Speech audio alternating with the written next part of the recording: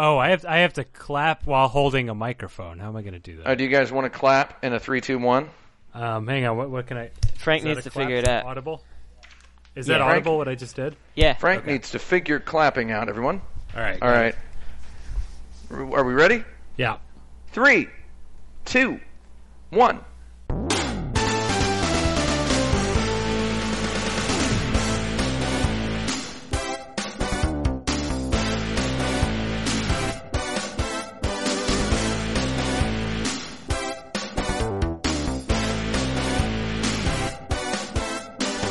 We're not going to be starting a jazz band anytime soon, but at any rate, welcome to the Insert Credit Show, everyone. Yeah. I'm this guy right here. Which one? I'm on the camera. Yeah, Can you see me? People aren't going to be watching this. They're going to be listening to it. Like 1,000% of our audience listens to it. That's true, but why not? All right, well, he's Tim Rogers. I'm just going to tell you because he didn't. Yeah. Well, I was going to wait until I'd sat down and got comfortable. I'm Tim Rogers. Welcome to my show. My guest is Brandon Sheffield. It's not your show. It's not your show. My guests today are Brandon Sheffield. But if it's not my show, why is it streaming on my Twitch right now is the real question. Kaboom, you just got owned. Well... Show stealer. I'm just kidding. It's not my show. Of course it's not my show. Advil, icy hot. I've got all these things on my desk here. I am hot and sweaty. Is anybody else hot and sweaty in California today? A little bit. It's a little warm out there. Yeah. So you, Frank Cifaldi. Right? Yeah, I am Frank Sweaty Cifaldi, and I am not looking forward to running my dryer later. And then we've got Brandon Sweaty Sheffield. Brandon Sweatfield. That'll be me. Brandon Sweatfield. Yeah, I am. I went out there today. I went out there and I got filthy. I got dirty. I had to take Bart from one location to another and then walk 1 mile from on both ends of that trip. And having anticipated it being cold as it was before, and also having left last evening on my sojourn, I brought a sweater and a jacket, and walking back to my place with that was certainly a hot experience, I tell you what. And then I went to the donut shop on the way. Another hot experience. Which donut shop? Golden Gate Donuts. We need to know. The people need to know. Yeah. Golden Gate Donuts on Telegraph in the Temescal district of Oakland, California. That's right. And wonderful establishment. I, in my folly, forgot that I had no more cash. Frankly, I don't know where my cash went, but apparently I have no more of it. And so I had to go to the ATM. I got myself a little discombobulated, and upon paying for my donut purchase, I forgot to pick up my donuts, and I crossed the street. And then I realized I had no donuts, crossed the street back over after the light changed, and by which time a homeless man had taken my donuts and absconded with them. Oh. Yep. Well, at the very least, a homeless man got some donuts. Yeah, I felt all right about that, I guess. And I got some new donuts, and then I ate them. The end. So you gave local business your patronage twice, and you fed a homeless person. Yeah, well, they didn't want to take money the second time, but I did give them a tip that was almost equal to the cost of those donuts. Okay. Yeah. Oh, excellent. You know where is a good place to get your stuff, your order stolen is Jamba Juice. Oh, good old JJ.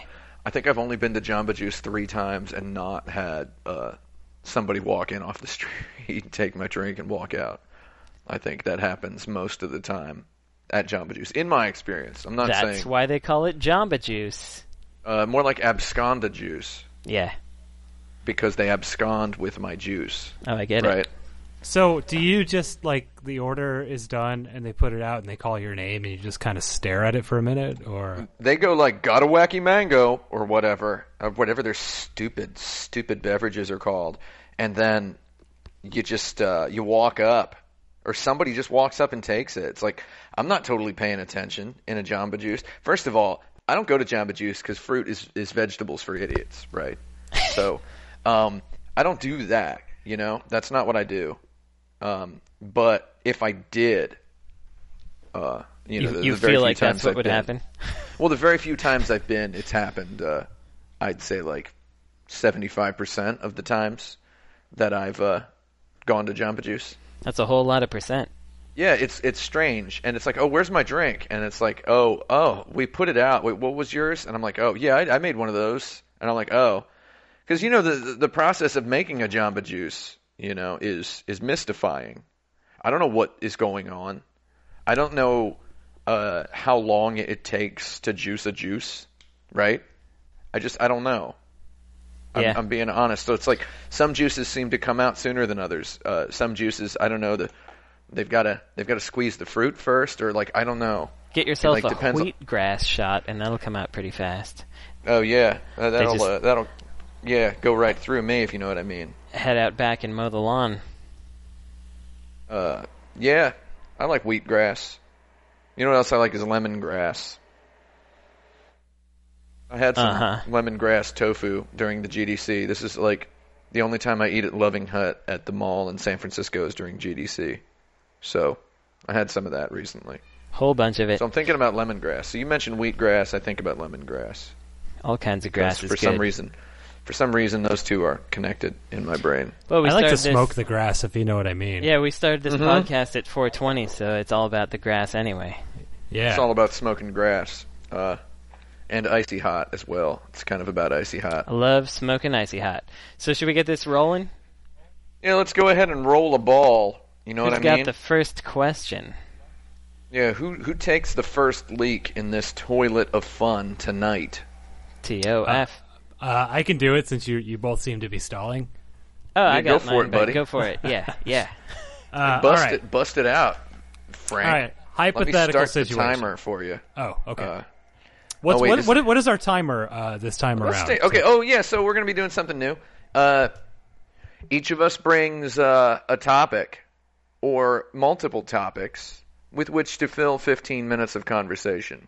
We each get to drive the conversation for 15 minutes. Conversation car. And at the end of the 15 minutes, here's the fun part, right?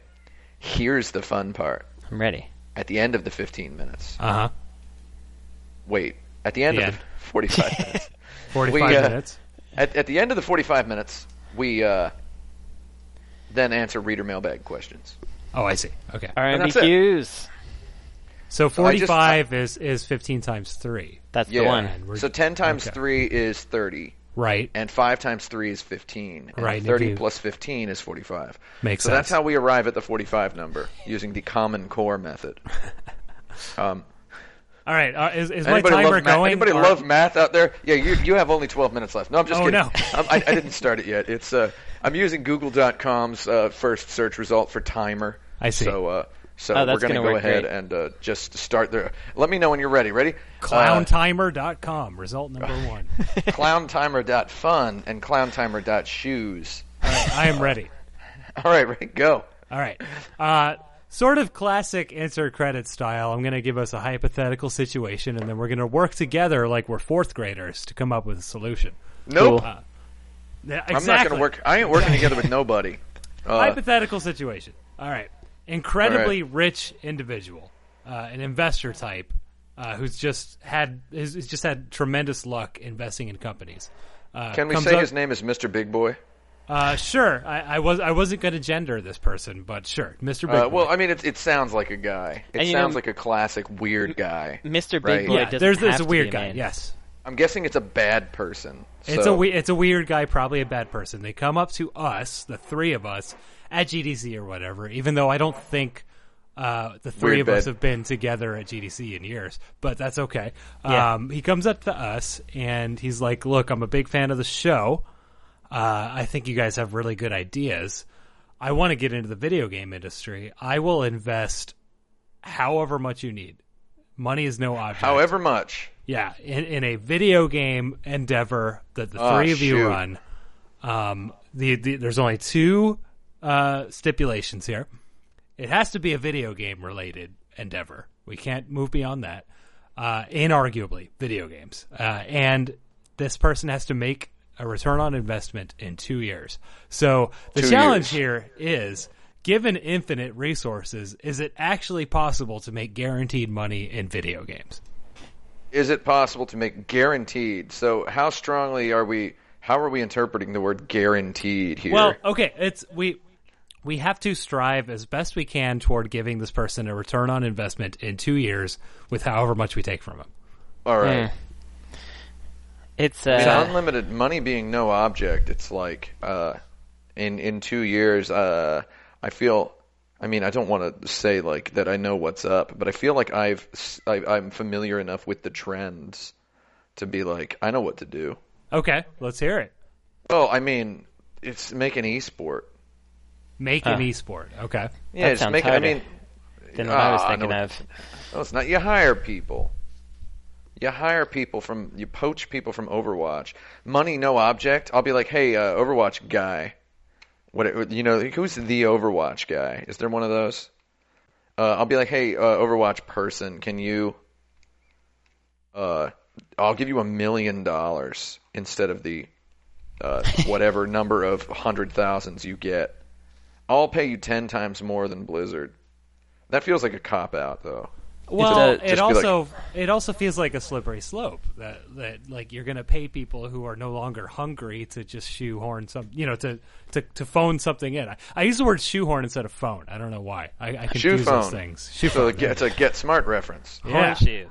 I would say that I love corn shoes. You're also in trouble with your amount of money that you're spending there if you do that, because what is the chance? Because we do have to return the investment. Yeah, and Overwatch is gonna get that back in 2 years, because it's probably gonna take you close to 2 years to make it. So yep.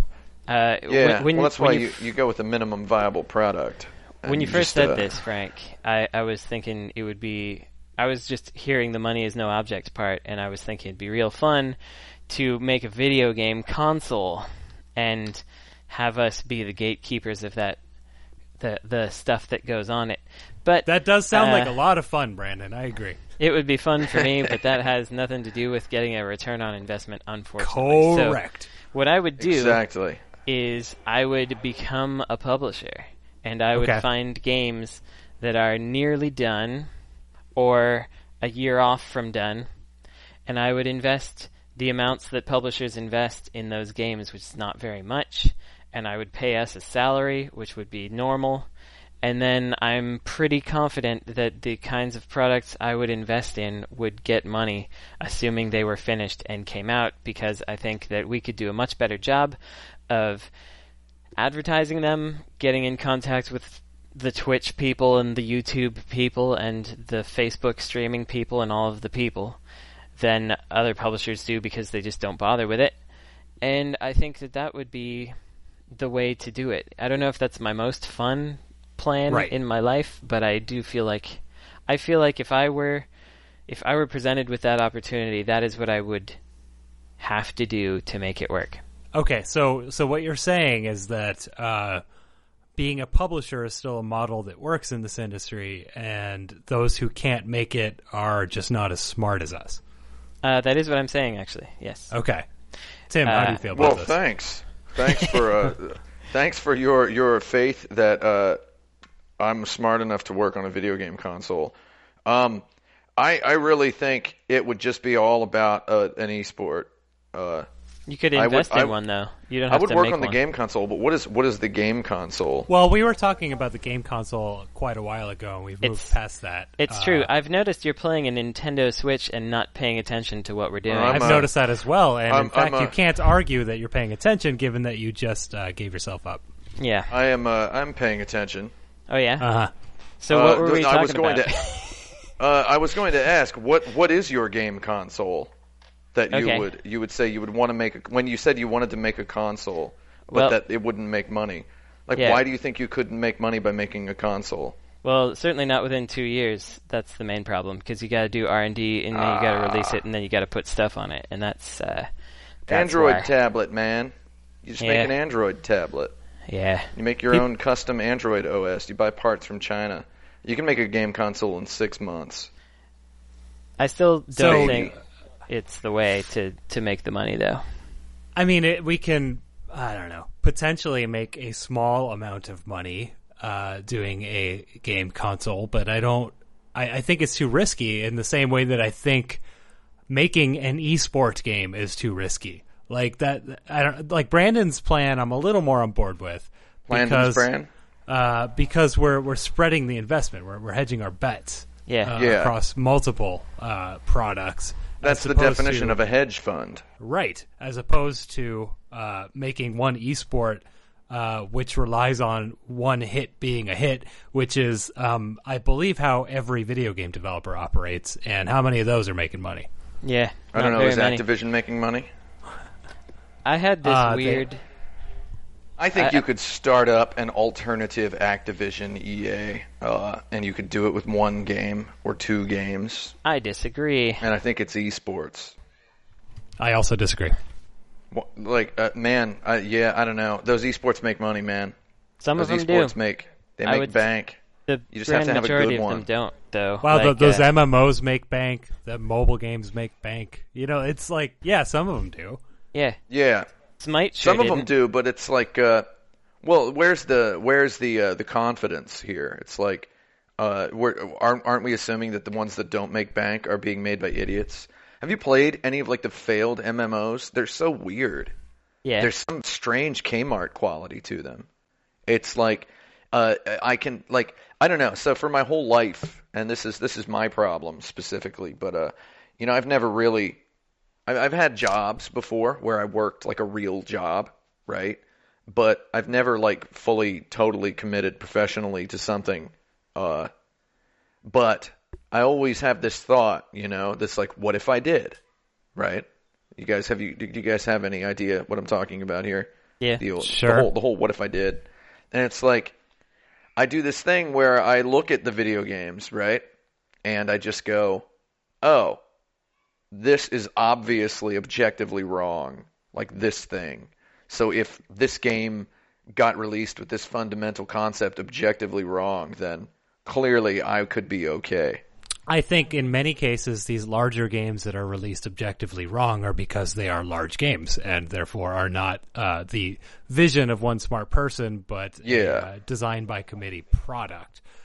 Which is another reason why I don't think the way to make money in video games is to make a product. A game. So you want to be a publisher. Here's what I think. I don't know if publisher is my answer necessarily, but that's Brandon's answer. That is Brandon's answer that I'm sort of on board with. Go ahead, Brandon. What were you saying? I was going to say that maybe what happens is this guy, money's no object. So I could have my publisher, Tim could have his esport, and then we could just see what happens at the end of 2 years. Yeah, but we have to make money. It could be another product within the things we do. It's like we're self-developing this one and funding the other ones to hopefully, offset this one if it doesn't work or whatever. What I'm saying is maybe, does it have to be all three of us doing the same thing? Maybe he could invest in the three of us separately. No, he is investing in a company that the three of us run, and the sum total has to be a profit for him. Insert credit. Maybe we should just make a credit card. Whoa. Because those make money. Yeah, but that's not video game related. It's not inarguably video The credit games. card for gamers. If it's like, I don't know. Maybe. Okay. Like, I'm thinking beyond game development and publishing. I'm thinking more in terms of licensed product. I think that's where the safer bet is. I'm looking at like all these video game records that are being released on vinyl, and while I don't think that's making anyone rich, obviously it's a business that works, and that's just licensing dead product from publishers that don't give a darn anymore. And I think if you extend that to, for example, some real cool clothes, to other merchandise that people might like, like cases for their systems or whatever them gamers like. I don't know. Like the first thing I think is fan gamer, but with licensed product. Yeah. I think I think that would work. I think So you spend money on you spend money on a hot licensing person, and you put them to work getting these licenses for a steal, and then you just make a bunch of crap with it. Good crap though. Good crap. So here's something I've been thinking. So first of all, I would honestly prefer to just do what Brandon said and be a game publisher. Me too. And I think that would be more fun, and also you could make a profit that way. But here's my radical idea based on your licensed goods thing. Whenever somebody asked me recently, what would I be doing if I weren't making video games? And I thought, like if I were doing a startup, like somebody asked me, this was an actual conversation. You have these in the Bay Area all the time. People at the Starbucks are just asking you, what would you do if you had a startup? And I was like, probably clothes, right? Yeah. Right? So, I mean, in other words, I'm already thinking about clothes. So I got to thinking about this. And I have a bunch of jackets. And I don't have a jacket that can fit, like, my sunglasses and my wallet and my phone. Like, it's like they all have, like, one inside pocket, right? So basically, you see these Kickstarters all the time that are like for some apparel Kickstarter, right? That's like this wallet is crazy. Look at it, right? Yeah. And I actually kickstarted a thing because it was based on the thesis that shoelaces are idiotic. So, and I mean, this thing got bonkers funded on Kickstarter because it's these memory elastic shoelaces. They're really neat. You just snap your shoe on, and it looks like a normal shoe. So I would want to make the perfect jacket. This jacket is crazy, and it could fit your video game. It could fit your Nintendo Switch in it, like a hard case. Yeah, so I have basically what this is coming down to is I have like a pocket that I put my phone in my jacket, but it feels like a soft and flimsy pocket. What if we took the hard case of like a Nintendo DS, like little padded hard case, and like built that into the phone, to the phone pocket of a jacket. So an official like Switch jacket, or unofficial, I guess. Yeah. Well, like a jacket for gamers, extreme jacket for gamers. The perfect, but this isn't like explicitly gamerish. But basically, what it would be is it would be like the Razer keyboard of jackets, like the jacket it would actually have this kind of explicit gamer profile. Like the headphones I'm wearing right now are these Astro A50 headphones that are the choice of all the gamers, right? But I mean, I use them to watch movies and stuff. But they're and they're sold to people who are home theater customers. But they're like explicitly a game thing.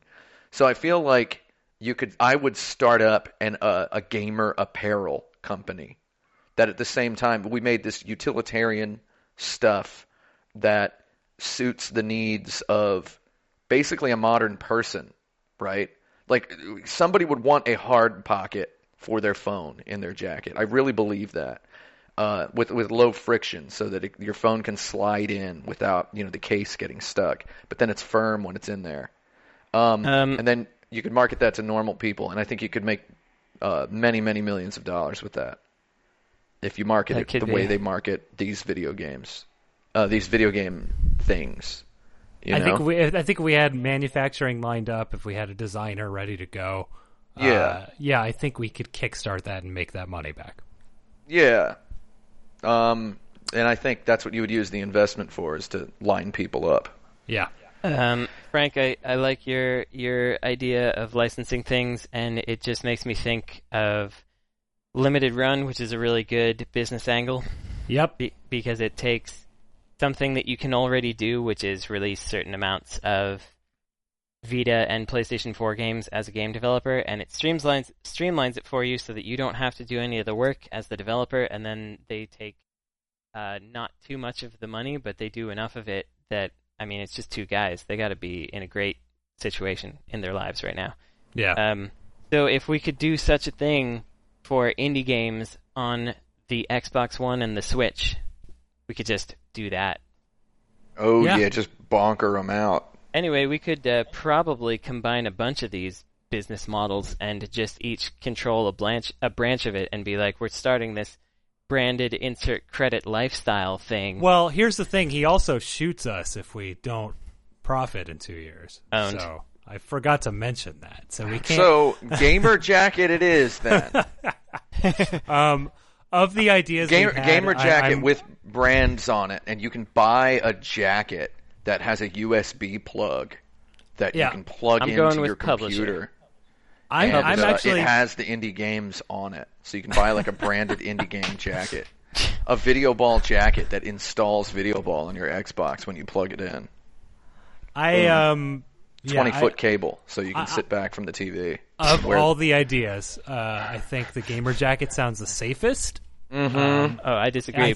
I think even though we have investment from this person, I think we still kickstart it because that's where these ideas thrive. And I think we'd barely squeak by it, but make a profit. I'm not doing the jacket. Well, you're getting shot. You'd wear one. I wouldn't wear one. I wouldn't wear one. You where on my body am I gonna put something that's like 6 inches, like in a jacket? I like to wear stuff that actually fits me. And so if there's a, let's say, 3-inch thick minimum 6-inch rod that's like 4 inches wide, or 5. Where on the jacket that I'm going to wear is that going to go? Listen, the demographic that we're targeting is the true gamer, and you're a fake gamer. Yeah, you are definitely a fake gamer, and so am I. It's okay. I've got Mario here on my desk, so that's just for cover. It's a him. It's a me, Mario. So is it next? Yeah, that's it. That would be 15 minutes. I think it was a little more than that. It was about 16 minutes, but I mean, I let it naturally run its course. I didn't honk a buzzer. Word. It was about 17 minutes. I don't know. You want me to honk a buzzer for yours, Brandon? Sure. Am I ready to go? Yeah, if you want to get going, let's go. Okay, I want to talk about movie games. I want to talk about good ones first. Okay. Good ones. There are 3 things that I want to talk about, and we'll see if we get to all of them. Mm-hmm. They're all about movie games. So I was just playing, as you think of some that you actually think are good, I was playing The Lawnmower Man. Oh, TLM. Yeah, there's a Genesis and Super Nintendo version, and both of them are pretty good. Yeah. They both have some different stuff, and it's a combination of relatively decent side-scrolling action that is very clearly made by a European person. Indeed. Shooting and running and jumping and little bouncing collectibles to pick up anytime. And things, if I'm not mistaken, explode into tiny parts and bounce. Oh, they sure do. And all of those elements certainly make for a British person making a video game, or at least a German. Yeah, I've played this game. I'm looking at it on YouTube. It's pretty good. It's very Factor 5-y. I don't think it's literally Factor 5, but yeah, it's a bit Factor 5-ish. It's THQ. Who made it? Storm made it.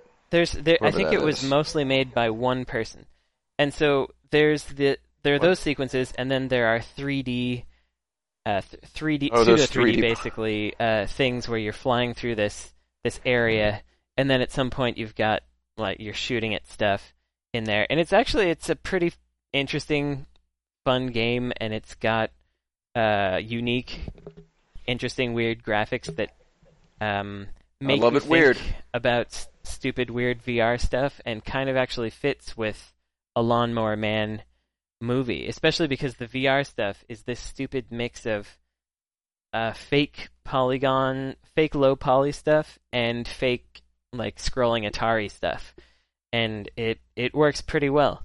So that's my contribution to a movie game that's pretty good. Any of you got one? I have kind of a sickening amount of them. I have one real quick. We did them on the Buddy Dumpster. I'm not going to mention Last Action Hero, Frank. Don't worry. No, okay. But let's hear Frank's. Real quick. I don't remember the full title, but it was the I believe Ziggurat inspired tie-in to the Hunger Games that was released for iOS, and I like that one. Girl on Fire or whatever it's called. Adam Saltzman made it. So I like that one because it's very clearly inspired by the material as opposed to being a game someone made that they put a license on. And it's really short and simple, and it's it's a good way to I hate to sound like this guy, but to engage with that brand in a way. Yeah, you really get to hang out with that brand. Yeah, in a way that's memorable and inoffensive and fun, and it's just kind of a very quick game that I still revisit maybe once a year when I remember I have an iPad. So I really like that one for all those reasons. But I just wanted to pull that one out because I feel like a lot of the good ones are just good games that happen to be tied to a movie, whereas I think this is a good adaptation of that movie into a video game. Yeah, it's actually like a good movie game. Yeah. Whereas a lot of other ones. So what I honestly like, what I sincerely like a lot about movie games, and why I chose Last Action Hero as the first episode of our what was then called the Fun Dumpster, but is now called the Buddy Dumpster, because it's not fun. It's buddies in a dumpster. Why I chose movie games is I had this sincere belief that there's interesting game design is just almost guaranteed to be somewhere in every throwaway shovelware movie game. Yeah, because you've got to you got to make it work. You get this weird license suddenly, probably, and you get this certain short amount of time to make it. And I was looking through like PS2 games in a video game store recently, and looking at some Snoopy game that came out in 2004 for the PlayStation 2, and thinking, it would be kind of fun to be one of these companies that just suddenly gets a project, and it's bunch like, all of right, licenses. It's like, all right, now we gotta make this Snoopy game in a year or 8 months. So let's come up with a mechanic that's cool, and then let's make a video game around it, but like make sure that it's really, it's Snoopy and the Red Baron. That's what we're doing here. I've done this. Yeah. Yeah, Frank has done this professionally. I have. I know. So we had Sharknado dumped in our lap, and we had about 2.5 months to make it. So it was like I enjoy constraints. So I enjoyed that it's like, okay, we have to build on something we already did, but also we have to have fun with it, because this, as stupid as this IP is, like, yeah, it's stupid. It's a real stupid IP, but like it's ripe for being a video game, like a dumb video game, and for being fun and stupid. I mean, it's perfect for being fun and stupid. Right, and it's a tornado of sharks. Right. We worked really hard on it. Yes, that is the premise of Sharknado. We worked really hard on it, and it wasn't really fun to make, but in retrospect, it was a pretty good time. I like working within the constraints of a license, and I kind of wish I did some more, honestly. Yeah, like I can imagine it wasn't fun to make, but I can imagine that it was fun to have made it. Yeah, absolutely. I mean. It was just too much of a grind because it was too short of a project. But the fun parts at the beginning were real fun. Oh, but I mean, it's 2.5 months, so that's not bad. If the beginning part, how long was the beginning part? Like probably 2 weeks? A couple of weeks. Yeah. Well, it's great to have 2 weeks of fun. Yeah, totally. I haven't had two weeks of consecutive fun. It's like the video game equivalent of 2.5 Men. Is that right? Yeah. Yeah. So. Yeah. And Sharknado is like the movie equivalent of 2.5 Man month. 2.5 Men. Who's the half man in 2.5 Men? Is he missing his legs or his upper torso? It's That's Charlie the end Sheen. of that joke. Charlie Sheen. Charlie Sheen. He's hollow on the inside. He's only got the outside there. Are you like shaming him for having HIV, Brandon? Does he have HIV? Just don't do that. Yes. Does he have HIV? I'm just kidding. No, he actually does. But that he's sucks. yeah. I remember that being on the internet. People were like, "Oh, now we can't make fun of him anymore." And I was like, "Yeah, you can." Well, I said, did it. "Yeah, you can" on somebody's Facebook post, and then they were like, they got mad, which was weird because everybody was making fun of. Did you know that his real name is Carlos Estevez? I did. Yeah, I love that. That's because great. he's Emilio Estevez's brother. Right. And Martin Sheen is Martin Estevez. Yeah.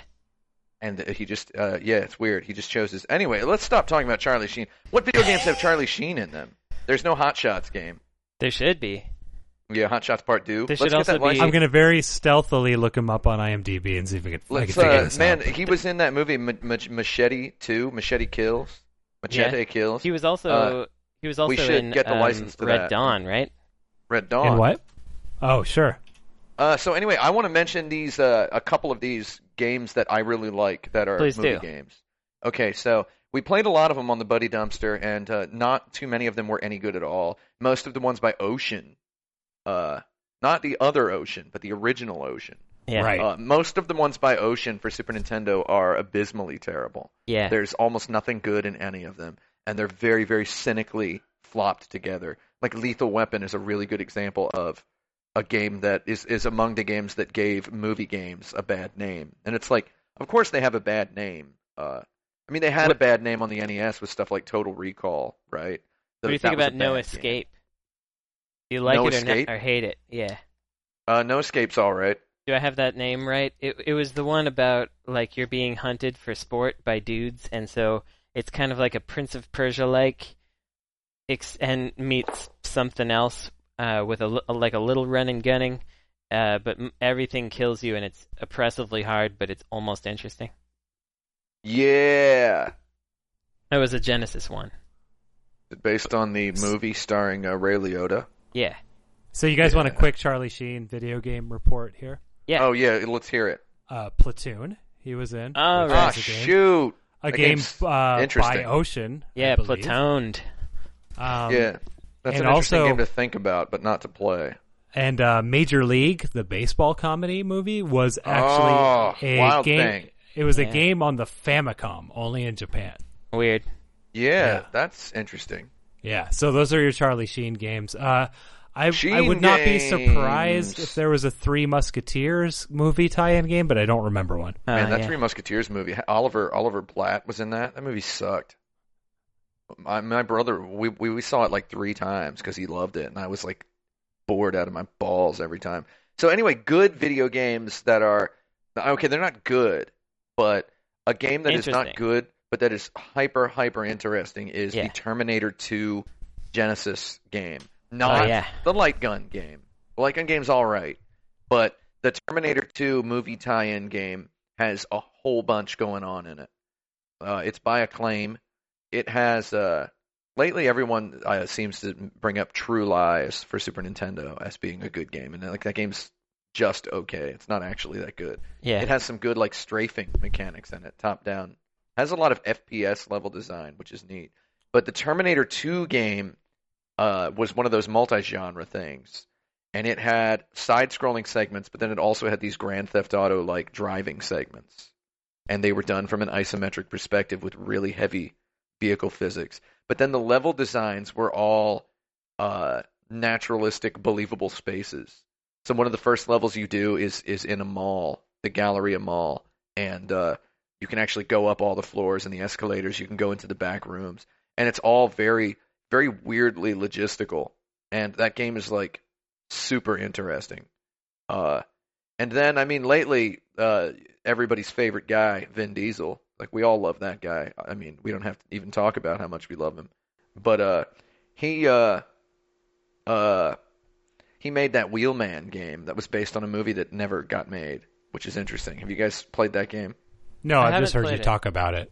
Oh, I love it. Have you played it, Brandon? No, I haven't. I'm aware of it, but I man, you not. should come over and just come over and we'll stream it if you know what I mean. I do. Because I mean, I've got it. That's what I mean. I mean that I have. Yeah, it, you meant it good. Literally. I get it.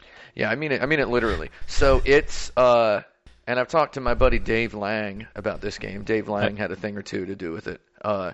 It's just legit, man. It's by Midway, and it's got this. It's like a really, really arcadey Grand Theft Auto.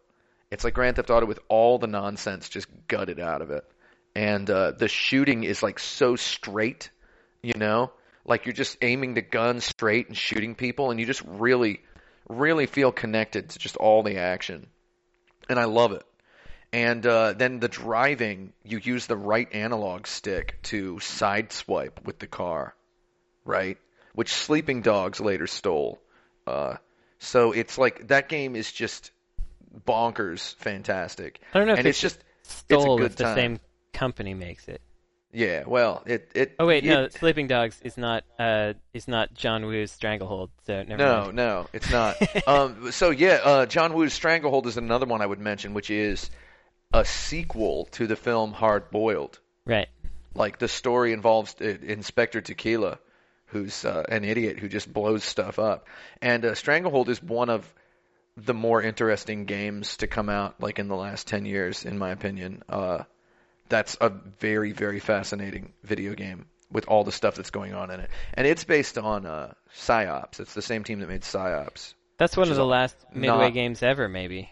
Stranglehold? Yeah. Yeah. Well, Wheelman is later. But, okay. But these are some of the last. They didn't last few much Midway longer games. after that, yeah. Midway turned out to be the good guys at the end. All of their AAA games were experimental and full of stuff, and they latched on to not license so much as celebrity. Like they got celebrity people who were a good fit for video games. Who did 50 Cent? Who did 50 Cent Blood in the Sand? Was that Midway or was that I can't remember. 50 Cent Blood on the Sand. You know, man, people they liked joking about it. That was by THQ, wasn't it? Oh, yeah. What do I know? Oh, it is THQ. Okay, Swordfish Studios. So, yeah, people like joking about that guy. That's not a movie game, but 50 Cent... you were talking about latching on to celebrities, so latching on to celebrities. Yeah, so it was cool, and I was, like, kind of a fan of Blood on the Sand when it came out, before it was a joke, right? Actually, I thought... And then after it was a joke... Oh, go ahead. Was that it was pretty good, right? Yeah. Everybody then was like, oh, it's actually pretty good. It was like a hilarious joke, and then everyone was like, it's good. But the hilarious joke part, like, I don't know. To me, it's just like it's like an Elvis Presley movie, you know? If you've ever seen any of those. Elvis is surfing now. Saying that 50 Cent is like his trophy is stolen when he's in Iraq doing a concert, like people are like, how ridiculous is that? And it's like, well, I don't know, there's Elvis movies where he's got to surf his way out of jail or whatever. It's like, well, what does that mean? You know, like I mean, come on. Yeah. It's the same level, and I love it. I just genuinely love it. I'm gonna get to part 2. How much time do I have? Oh, you just ran out, but we can do a little bit more. No, Pop okay. a little more. Here, well, let's give ourselves a couple seconds each to say what movie game we would like to make. A movie that we would then like to make a video game about. Let me go first. I would like to make a video game out of the film Blood of Heroes. God darn it! Wait, is that yours too? No, you can go first, Brandon. No, it's not that it's mine. It's just he knows I really like that movie. Yeah, that was a good joke. It was a good joke, just for me. I think I actually haven't prepared all the way through for this one, but for this topic. But when I saw that Troll Hunter movie it's Norwegian or whatever, and it's a bunch of people going around to try to find, identify, and trap a giant troll, and Troll Hunter. Yeah, Troll Hunter. And I felt like that would be a great, almost Monster Hunter light thing, where it's mostly about exploring. You're going around this desolate but interesting snowy area and these caves and things, and discovering stuff, finding clues to try to figure out where this troll is. And then once you do, 3 of you, using your specific abilities of like baiting, trapping, and subduing, try to trap this giant monster thing without doing it too much harm. And I feel like that would be a fun, weird 3-player exploration game that would probably not make any money, but maybe it would be fun. I love the idea of a 3-player game. Yeah. I'm gonna need your help on mine, because I have this vague notion that I want to make the good game based on a Disney movie. Oh. Yeah. I don't think that's been done. Well, there's good game. People can certainly argue for Disney's Aladdin on the Genesis. And which is not as good as Disney's Aladdin on the Super Nintendo, which is an okay game, and actually, like, I keep leaning back toward Aladdin just because the environments are so varied and interesting. There was also a pretty good Beauty and the Beast game for Super Nintendo. No, the Genesis one is not as good. The Super Genesis Nintendo one is not very good. There's two Genesis ones. The Super Nintendo one is by Hudson and is like a pretty good action platformer starring the Beast. Sure, but I'm thinking like a modern game. All right. That we make now. It might be Aladdin because I think there's a lot of because I don't think I want it to follow the plot of a movie. I think I want it to be a companion piece, and I think Aladdin has a lot of good unexplored territory within its world that would be fun. And I think having a genie that can do anything is a fun like buddy weapon sort of mechanic. Like you could do a rogue trooper thing with it, maybe. So I was going to say the thing that I would do if I had this license and had some time would be to play a game. It's like a card game with the genie, where you're basically stacking kind of variables and stuff to try to get your 3 wishes just right, and you see what happens to the Kingdom of Agrabah based on those choices. That's the mobile app. Yeah, Did you say the Kingdom of Angry Balls? I said Agrabah. God darn it! Oh, I thought you said the Kingdom of Angry Balls. I'm sorry. I want to make a game called Angry Balls based on the Angry Birds movie. No, I want a running, jumping, platforming adventure. I want exploration. That's fine. You know? I'm going to make the mobile app though because I'm excited about this idea of changing the wish, like modifying the wish and the wishes, and then like 100 years later, someone else finds the genie, and then you get you like go through civilization with these wishes. Yeah, I see. But yeah, running, Sam, jumping, that's cool. Sam, what's your answer? Oh, and also flying carpet. You know it. Yeah, too, obviously. Man, I would work on that Aladdin game. Sounds fun, right? I would want to be a dumb jerkweed and make a video game based on Hayao Miyazaki's film Nausicaa and the Valley of the Wind. Oh yeah, it'd be chill. Because you get cool airplanes and vehicles and a chilled out village and like some ruins, and you could just make a big giant Zelda-like game. Yeah. Giant Zelda-like game. Yeah, that would be cool. I would play that. Getting to my topic, let's start my topic. Let's start Here we go. That new Zelda game sure is real good. That's my topic. No, my topic is I'm just going to phrase it as stupidly and coldly and argumentatively as possible. Is the Nintendo Switch the ideal video game console? That's the big question here. What do you think? I assume we're talking about the version of the Nintendo Switch that we're eventually going to get that has like those little hardware bugs. I got one right here. No, I mean that has like the left Joy-Con not desyncing and things, because they're going to fix all that. My left Joy-Con is good, but I'm seeing all those reports out there that it blows, and it's like, well, that sucks. We're talking about the when they inevitably do the next model of it that fixes a bunch of stuff. I would like the next model to be smaller, lighter. It might just be firmware or something. Better screen. Could be firmwares. But yeah, just the idea of it. It's out now. Yeah. We talked on the Insert Credit show before about what Nintendo should do. Do you guys remember that? Yeah. Yes. And then we were all correct. We were, we were actually, right? Yeah. We came to the conclusion that it should be a portable thing that you can take with you, and then you can plug it into your TV. Yeah. And it is, I mean, that sort of idea was in the wind. It wasn't like us necessarily we didn't derive it out of the ether, but we put it together. We put the pieces of the puzzle together very well, which is cool. Now the thing is out, and I've been playing with one. I don't know if Frank has one. Do you have one, Frank? No, I don't. Oh man, So it's definitely, I would go ahead and give it my actionbutton.net bottom line of video games the thing. You know, it's if you put the idea of video games into a thing, it would be this. It's a little bit too heavy, and it's this weird, kind of idiotic size. It's really big, but I was playing the Zelda on it, right? And the whole click it into the dock and the game pops up on your TV. It just pops up on there.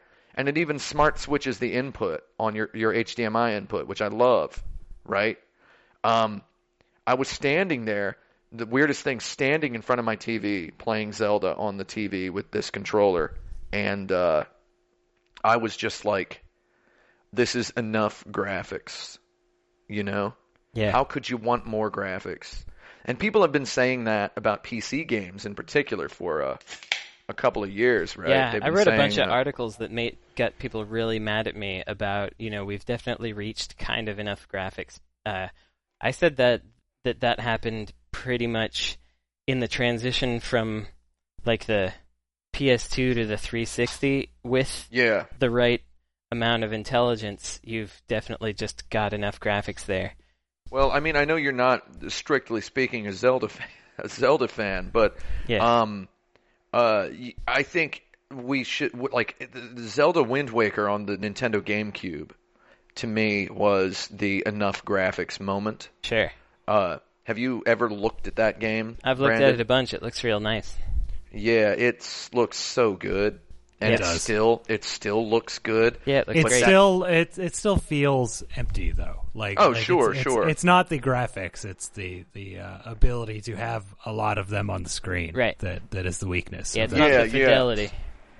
So new Zelda, the brand new one, harnesses the idea of the emptiness, and turns it into this big, wild, mystical land that you're hanging out in, and I've only played it for about 4 or 5 hours, but it's definitely the best game of that kind that I've ever seen. So I know that. Oh, sorry. Oh, it has hot action. The action is good, and it's got weird action. Like the action is weird. I get it. Like you fire an arrow into the sky and it comes back down. Yeah. It's got all these weird little arcadey action things. I've seen the GIFs. I've seen someone set fire to a bear and then accidentally mount it and then ride through the forest setting stuff on fire. Yeah, it's hilarious. It's like video games, the video game, So I love it. I was gonna say, I know I am, according to the mailbag, supposed to hate it by everyone's expectation. Yeah. You're supposed to hate the new Zelda and the Switch. You're supposed to hate both of them. So the new Zelda looks nice. I haven't played it, though, so I can't really say much, but it looks cool. Come on over and check it out, man. But I have played around with the Switch just a little bit. Chris Graft got one early, so I played it at GDC last week. Yeah. And, I agree played that it early. It's like a little too big to be holding as a handheld. It feels just a little too big, and it is just a little too heavy. But I was surprised that, though I was neither extremely interested nor very disinterested in it prior to playing with one. But once I picked one up and snapped those little thingies off and was just checking them out, even though they feel a little crampy and weird, I was like, I want one of these. Yeah. So that's what I said. So I thought it was these. too big to play with when I first took it out. I'm holding it up to my camera here if you see that. And I just sat in my bed and I played this Zelda with these gorgeous. These graphics are just mind-blowingly good. Playing it, and I'm sitting in my bed and I'm like, this is probably the right size for this thing to be. It could be a little thinner. Mm-hmm. It could be smaller. I don't know, but I'm just like, wow, they really did it. This is a super AAA looking video game on this thing. And the other thing that happened to me when I saw it was I was thinking about how, you snap those Joy-Cons off, you can bring them over to your friend's house or whatever. Mm-hmm. And I was thinking I'll make 4-player same screen multiplayer gun sport on this. I'll make a 4-player split screen oh dear on this thing. I immediately thought about the things that I could do that are not like changing my video game, but make it more fun to play because it's on this device. And so that was an inspiring moment as well. Oh yeah, there's I'm thinking of all kinds of crap. So we're making our game Truck Heck, and I walked over to the Nintendo meeting booth at GDC, and a guy looked at me and he was like, "Video Ball, I know Video Ball," like some Nintendo guy. I'm like, "Hey, can we put our game on your Nintendo Switch?" And he just goes, "Yeah," and he gave me a business card, and the business card has a URL on it. I can tell you the URL later if you'd like to know. www.nintendo.shoes. Yeah, www.nintendo.shoebiz. Have they sunsetted the Wario World site? Because I saw that the developer stuff is much easier to access now. Yeah, man, it's just up there now. I mean, I can tell you guys more about that, but sure. Like, man, yeah. So I think I would make Truck Heck for this because Truck Heck is a 2-player co-op game.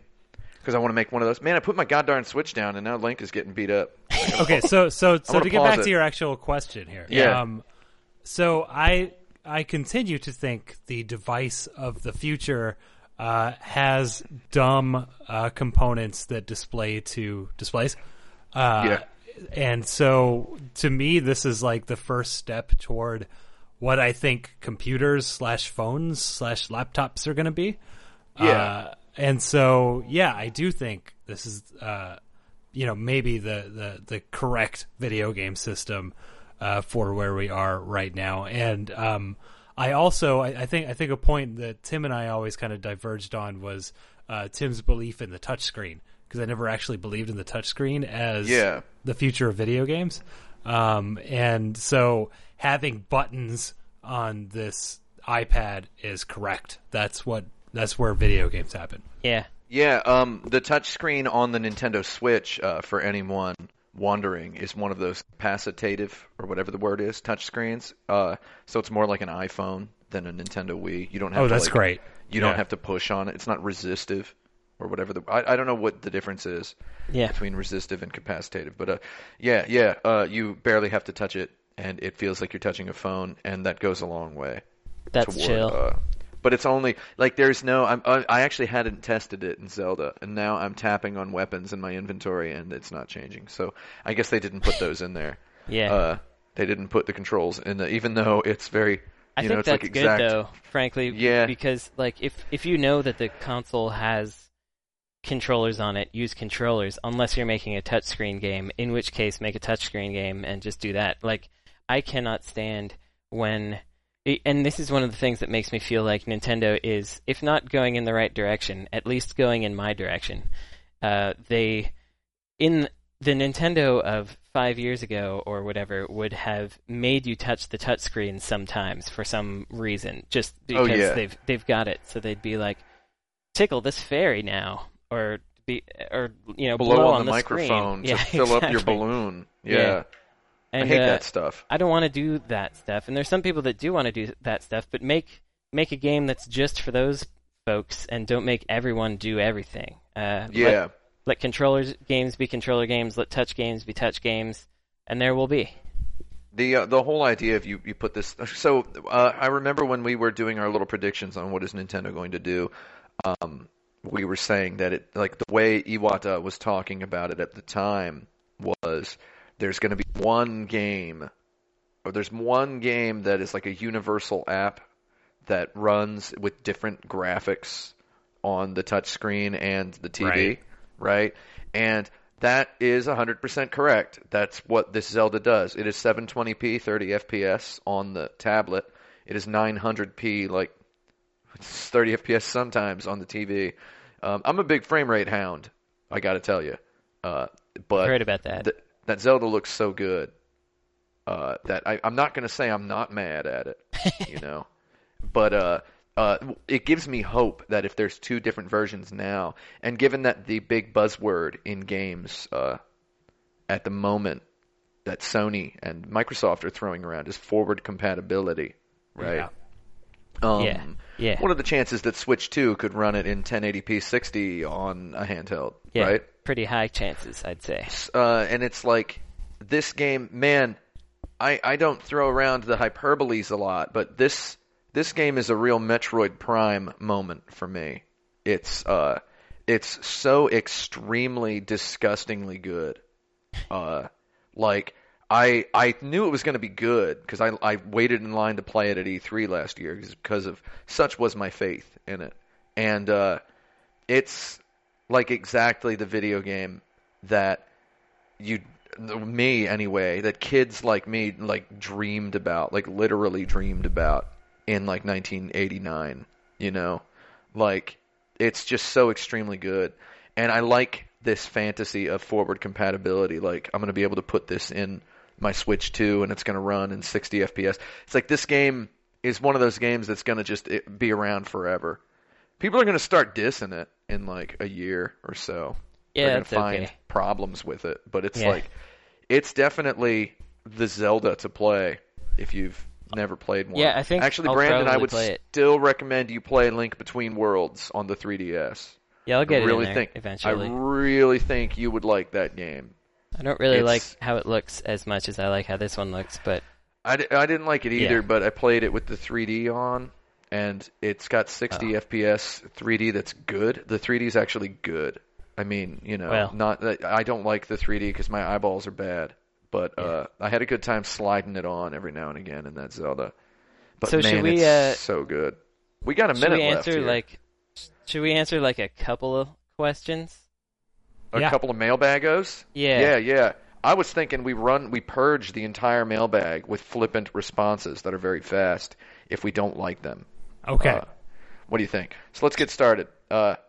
Even though we have 1 minute left on my Switch talk, a lot of these questions are about the Switch, so whatever. Yeah. So someone is very first question: where the heck have y'all been? I've missed y'all. I'm going to type the reply.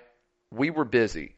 How's that? Is that Nice. good? And I'm clicking answer. Okay, Yeah, I'm answering I was these. dead. I'm answering these live.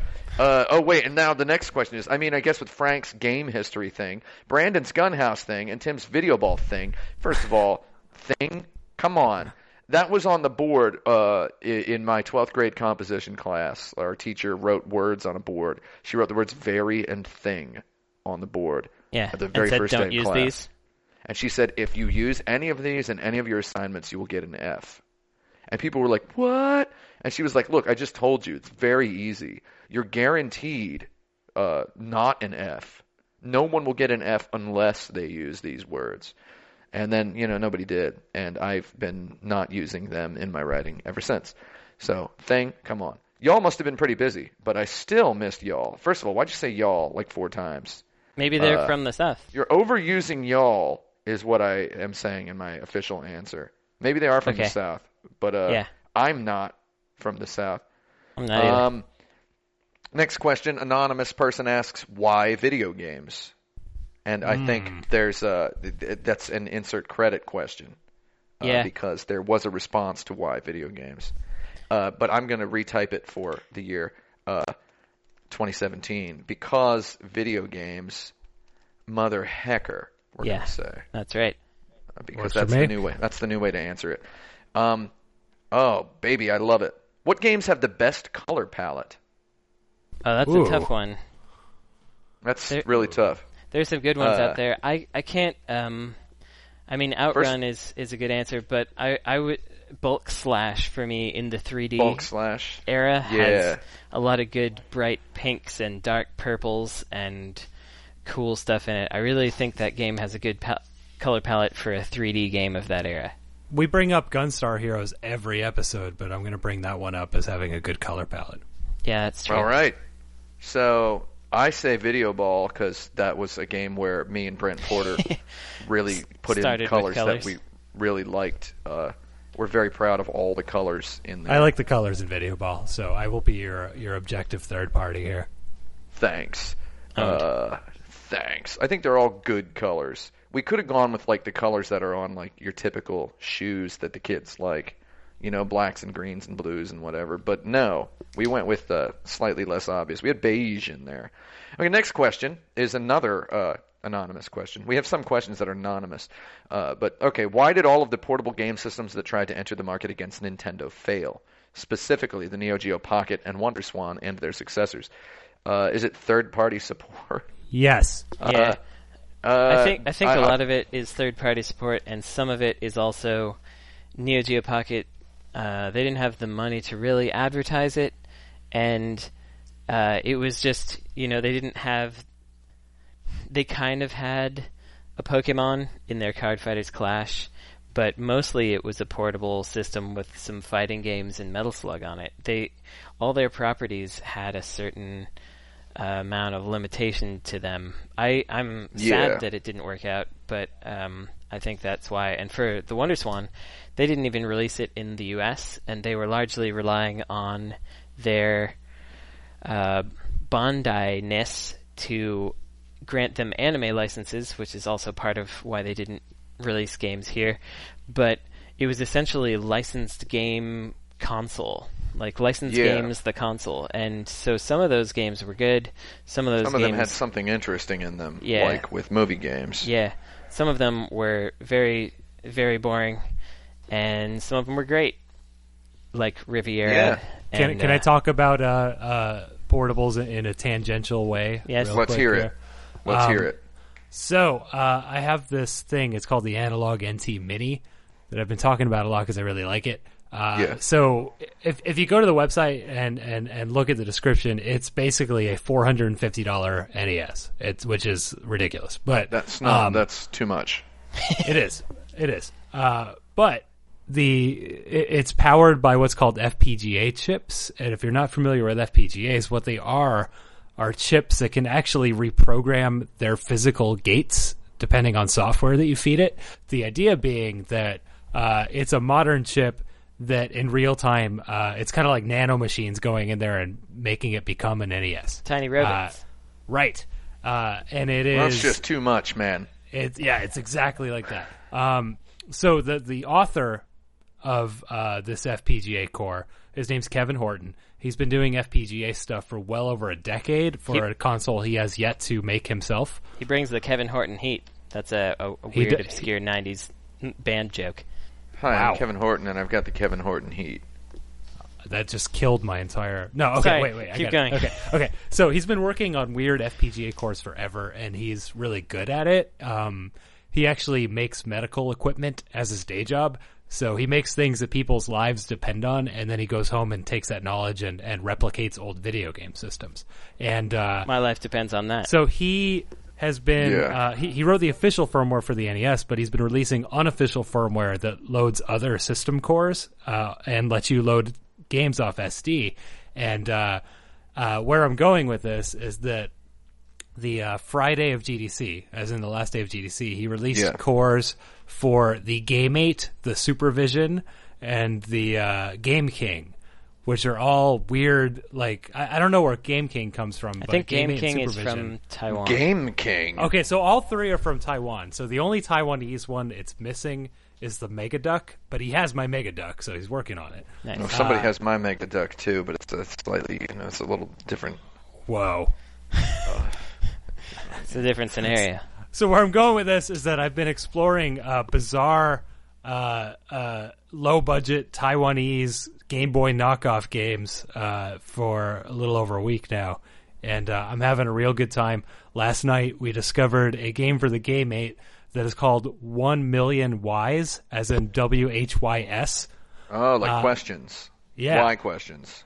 And so... some 1 million becauses is the answer game to that. It is a very King's Quest-like game where you walk around as a dog in a baseball cap trying to get a lady out of jail. Okay. And it's in English for some reason. Like, there's English and Chinese. And Daddy's ready. And I'll play it. And you walk around gathering clues, and, like, people will randomly accost you and ask you trivia questions about how plant life works. And if you answer incorrectly, they kill you. Nice. This is an Educational amazing game. time. It's sort of educational, maybe about plants. I'm not sure, but anyway, the 1 Million Whys. There's like nothing about it on the internet. I found an obscure game that no one's talked about.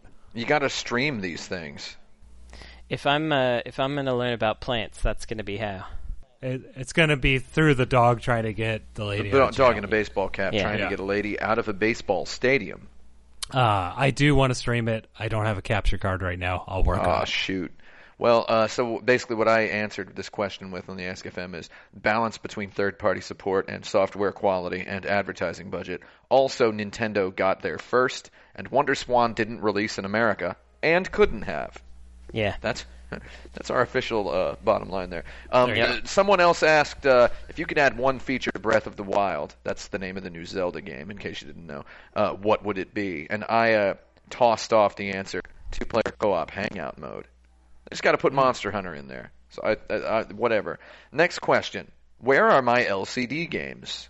Someone says. I have an answer to this question. I really want to make one, and someone who comes to our East Bay Game Dev meetups has made an LCD game making engine and tool, and so I will make one, and maybe then you can have it. I'm going to make a version of Oh Dear, which is like this game that Frank may remember us playing in the Gama Sutra offices.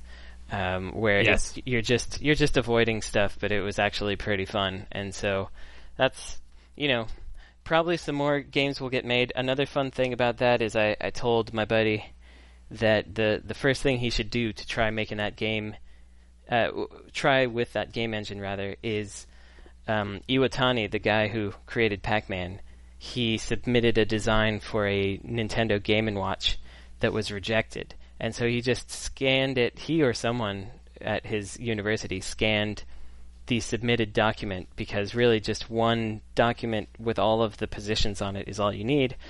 He put that on the internet, and so I was like, why don't you make Iwatani's first game run for the first time ever in the world? And so, not that anyone's ever seen it, but it works. I've played it. The end. Oh, man. Is it good? It's not that good. It's probably why they rejected it. None of those LCD games are actually that good. No, some are all right, though. Well, I actually, on the Game Boy, I do enjoy the Game & Watch collections. Like, I have flash carts, and those are the ones I just kind of go back to when I pick up the old Game Boys, because they're real good toilet games. Also, Bandai's Frisky Tom is a real good one. Oh, Frisky Tom. I played that. Yeah, Frisky Tom is chill. Oh, and also we talked about Sharknado earlier. The surfing section was vaguely based on the 3-lane LCD racing games. Nice. Oh. Okay, so then we have another question here. The year is 2024. That's not. That's just the question. Trump's America is finally coming to a close. The LA Biodome, finished just before nuclear war won, holds 78% of the country's population. All right. The National Party primaries are filled with YouTube gods, but one seasoned game designer is ready to become the next gamer-in-chief. Who is he? It's Cliff Bleszinski, obviously. Yeah, I think it's Clifford. Yeah. It is. He's got the following. Like, that's easy. It's got to be Clifford trademark, is what I'm saying. Yeah. That's our answer. It's got to be. He's presidential. He's the one. He's got my vote. He doesn't rock the boat, so he will elevate through the political structure. He doesn't rock the boat, but us gamers will rock the vote. Right. I'm looking for some more questions here. How much does Brandon hate the new Zelda? Can Tim and Frank convince him to like it? Yeah, what? I don't hate it at all yet. And I think that I probably won't hate it very much once I start it. That's my feeling. It's fun, and it's got quirky characters, and it's got good action. I've liked all the stupid little GIFs and images that people have been posting. I've been liking all of them, so I'm probably not going to hate it. It's a real GIF factory. I assume that I like it. Yeah. I just based on how many people like it, which is everybody. Well, usually that's actually bad. Usually that means I won't like it, but it's Zelda, so I'll like it. It's one of those sort of semi-hard to dislike things. And I'm going to like it even though it's Zelda. Yeah, man, good action, man. Real good action. Wait, real quick. I just happen to have the Twitter homepage open on my desktop, and I glanced over at what's trending. What do we got? One of them is Texans, but I read it as Taxan. I love Taxan. Taxan, Naxat. For a second in my life, I thought that Taxan was trending on Twitter, and it was a nice moment. But anyway, too bad. Yeah. Mm-hmm. We got any more good ones in there, or should we call it a bag? A couple of them. There's just a lot of them that are like, how about that Zelda? How about that Zelda? How would you change the rules of Scrabble to make it a more balanced game or a more fun game? I'm going to go ahead and say Scrabble sucks. And that's our answer to that. Scrabble sucks, and I don't care. Play chess. I play would take out some of the randomness to the letters, but not all of it. I don't know what that means yet. You want a quick answer? Pro Scrabble is all about who knows the most two-letter dictionary words, basically.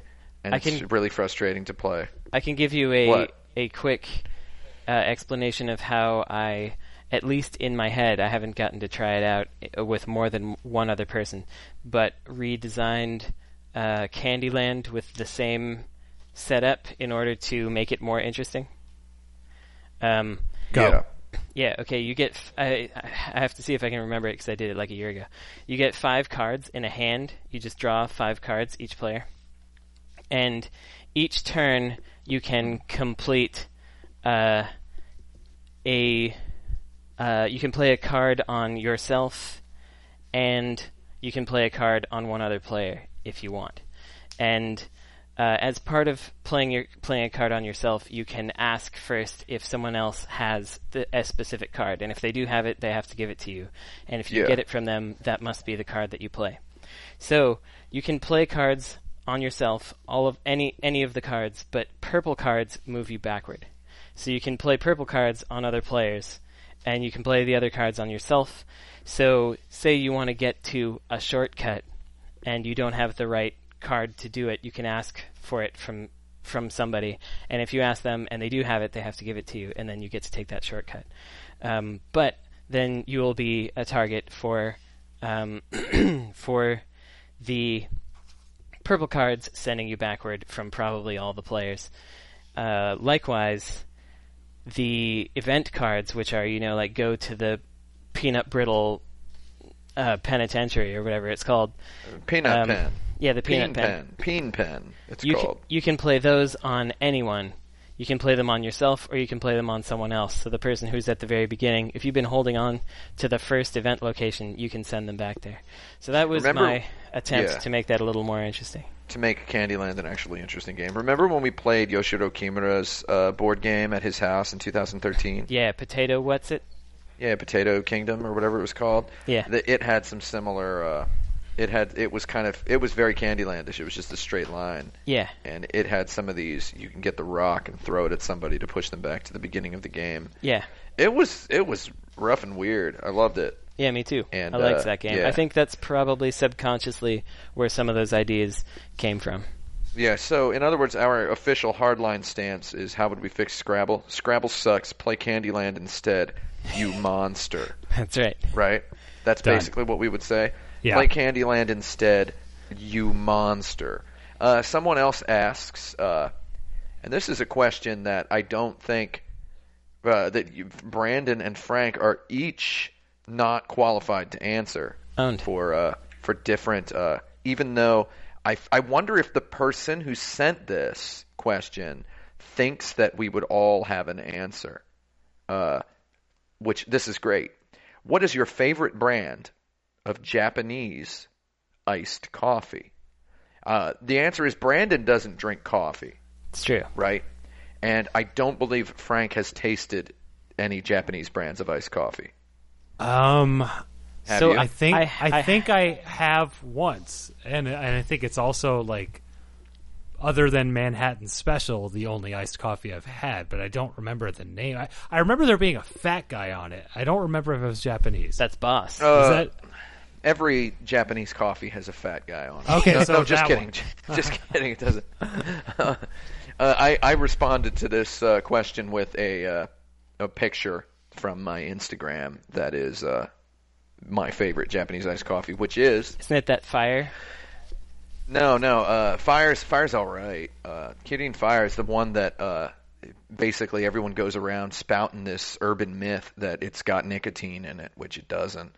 I'm linking you guys to the Instagram in the Facebook Messenger chat. But anyway, it's I like Georgia. Georgia, I think they just have generally the best coffee. And Georgia is Coca-Cola's brand of coffee, which is it's a stealth Coca-Cola beverage. So I Georgia can say, being where Coca-Cola's headquartered. When I first went to Japan, I was still drinking coffee, actually. And I did try a number of them. And I had several of them before that because I often went to Asian grocery stores that carried them. Age gross.